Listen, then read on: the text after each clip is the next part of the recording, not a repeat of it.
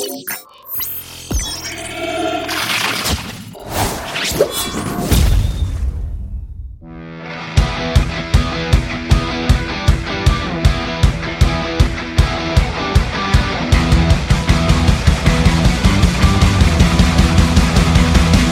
now, making his way to the podcast studio all the way from Sacramento, California, he eats, sleeps, and breathes pro wrestling. He is the best self-proclaimed pro wrestling analyst in the world. Wrestling is still real to him, and he is here to keep good wrestling alive. He is the host of Snug Wrestling Podcast, the one, the only Edgar Avila.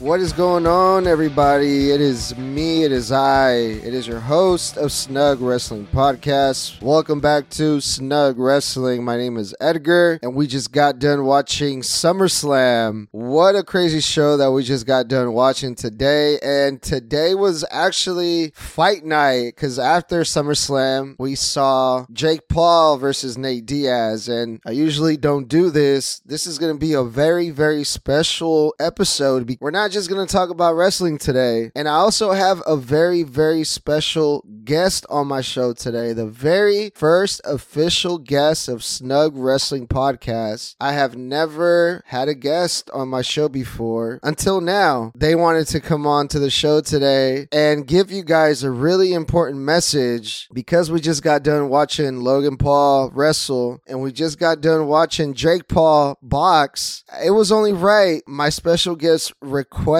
to be on the show to talk about something very important, and I'm gonna let them explain to you what we're gonna be doing today. So say hi and tell them your name, and what are we gonna be talking about? Prime. You want to talk to us about Prime today? People are infested in caffeine because it has a lot of caffeine in it. You shouldn't drink it. There you have it, folks. Prime is infested with caffeine, and you shouldn't be drinking it. It's not good for you, right? Yeah. And that was your message from yours truly. My name is Itzel. A message brought to you from Itzel. Before you drink Prime, make sure you look at the ingredients, people. Don't drink it because it's very sweet. You heard it first here, folks. There we go. Snug Wrestling's first official guest on the show. My baby Itzel wanted to share her feelings about the Prime energy drink. She knows she's not allowed to drink that shit around here. But man, talk about fight night today. We saw a lot of wrestling. We saw some boxing. And I want to talk about this Jake Paul versus Nate Diaz fight really quick, because Nate Diaz, he was looking wobbly throughout this whole entire match. In the first round, it looked like Nate Diaz was going to get knocked out. But Jake Paul, he could have knocked him out, I feel like, pretty early in the match. But he didn't for some reason. And these guys, they went all 10 rounds. Surprisingly, Jake Paul ended up winning by decision. There was a knockout there that looked like maybe Nate Diaz lost his balance a little bit, but Nate Diaz ended up lasting all 10 rounds, and there's a reason why Nate Diaz is a UFC fighter and not a boxer. But it was still a really entertaining match. And speaking of entertainment, before we get into the nitty-gritty of this SummerSlam show, be sure to hit me up at Snug Wrestling on all my social medias. But what a night we had in wrestling in WWE. So much shit went down. I still can't believe half of the stuff that I witnessed here in SummerSlam. Now, there was a lot of talk about a lot of returns, a lot of potential comebacks, but the only ones that we saw were the ones I least expected, which we saw Dakota Kai come back, but no Randy, no Bray Wyatt, no Nick Aldis. None of the people that were rumored to come back returned on this show. The opening match was Logan Paul versus Ricochet, and the match actually started off pretty good. The flips, they didn't come into the match until later on in the match. Logan Paul was in control at the beginning, but this match was mainly a highlight reel. There was a lot of standing moonsaults, a lot of backflips, and Logan Paul ended up winning with the brass knuckles. So Logan Paul, a guy that's been in the ring with Roman Roman Reigns with Seth Rollins had to cheat to beat Ricochet. Now, I know what WWE is trying to do here. If Logan Paul cheats to beat Ricochet, then maybe the people will buy into Ricochet a little bit more and help Ricochet get over here with the crowd. But I think the only thing they did is kind of diminish Logan Paul and his momentum, because Logan Paul at first was being presented as a top player, as someone to reckon with, but he barely beat Ricochet and he had to cheat in order to pin him. The next match, probably one of my favorite matches of the whole entire show, Cody Rhodes versus Brock Lesnar. The beginning of the match, Brock Lesnar was in total control of Cody Rhodes. Brock Lesnar kept Cody Rhodes out of the ring, trying to get the count out. Cody Rhodes kept breaking the count out and making it into the ring before the 10 count, and Cody Rhodes does not give up. Cody Rhodes, he's fighting from underneath, but Lesnar cuts him off every single time, so there's no chance for Cody Rhodes here. At least that's what it seems like. Cody Rhodes exposed the turnbuckle again like he did in the very first match that Cody Rhodes beat Brock Lesnar, but Cody Rhodes exposed the turnbuckle in front of the referee, and he also used the steel steps on Brock Lesnar. The referee did absolutely nothing about this. Since when was this a no disqualification match? Apparently, this is anything goes. Cody Rhodes ends up hitting Brock Lesnar with 3 crossroads and ends up getting the win over Brock Lesnar. And after the match, there was a sign of respect by Brock Lesnar, raising Cody Rhodes' arms and accepting that Cody Rhodes was the better man tonight. We had the 25-man battle royal. Tommaso Ciampa, he was in a roll here. He eliminated 3 or 4 people in a row. Santos Escobar eliminated Austin Theory, and Omos was also in this match, which we haven't seen in quite some time. Everyone in the battle royal teams up together to eliminate Omos. LA Knight, Sheamus, and AJ Styles were the last 3 competitors of this battle royal. LA Knight and Sheamus go back up to the top rope again, but this time there was no botch. Unlike last night on Friday Night SmackDown, where they both fell out of the ring, and LA Knight ends up winning here. Finally, LA Knight ends up winning something. LA Knight won this battle royale, but there was no stipulation here. This wasn't for a number 1 contender or nothing. This is just for bragging rights, but at least we got to see LA Knight get a win finally. Ronda Rousey versus Shayna Baszler. MMA rules. No countouts, no pinfalls. Only way that you can win this match is by knockout or submission. And these girls were straight up wrestling MMA style, which was really good to see. Shayna injured her arm during the match and the doctors were checking on her, but these girls, they showed some really good wrestling here, and this actually looked like a shoot. I really enjoyed watching this MMA style match between these two, and the right person won. Shayna Baszler ended up putting Ronda to sleep, and she got the victory over Ronda Rousey. Drew McIntyre versus Gunther. This was a classic match. 2 big, dominant superstars going at it head to head. Drew McIntyre came really close to pinning the Intercontinental Champion Gunther, but Gunther ended up retaining in a great match. And Gunther is on his way to breaking the Honky Tonk Man's Intercontinental reign. Gunther is still one of the best wrestlers in WWE, and I don't see anyone taking this IC title from Gunther anytime soon. Another great match, Finn Balor versus Seth Rollins for the World Heavyweight Championship. Seth Rollins is wearing the same gear that he wore 7 years ago on the same match versus Finn Balor. This was the same match that Seth Rollins injured Finn Balor, causing him to vacate the Universal Championship. So Seth Rollins is really trying to get under Finn Balor's skin here. At the beginning of the match, Finn Balor was working on Seth Rollins' arm as payback because Seth Rollins injured Finn Balor by dislocating his arm. But towards the end of the match, Damian Priest comes out. Damian Priest was teasing that he was possibly going to cash in his Money in the Bank, but there was some miscommunication there, and Seth Rollins ends up beating Finn Balor with the curb stomp on the briefcase that Damian Priest threw crew in the ring. And what a roller coaster ride of a match here. There were so many things going on here. I wasn't sure how this was going to end up. Finn Balor almost got the win, but in the back of my mind, I was thinking if Finn Balor wins this, Damian Priest would cash in on Finn Balor. Seth Rollins ended up winning this match, but Damian Priest did not cash in. Finn Balor was looking at Damian Priest at the end of this match, and he was not happy. So Finn Balor is going to blame Damian Priest for his loss here at SummerSlam, and we got some interesting stuff waiting for us for Monday Night Raw. We had the triple threat match, Charlotte, Bianca, and Asuka for the Women's WWE Championship, and the winner of this match was Iyo Sky. Iyo Sky ended up cashing in her Money in the Bank on Bianca Belair. Bianca Belair ended up winning the triple threat match, the actual match itself,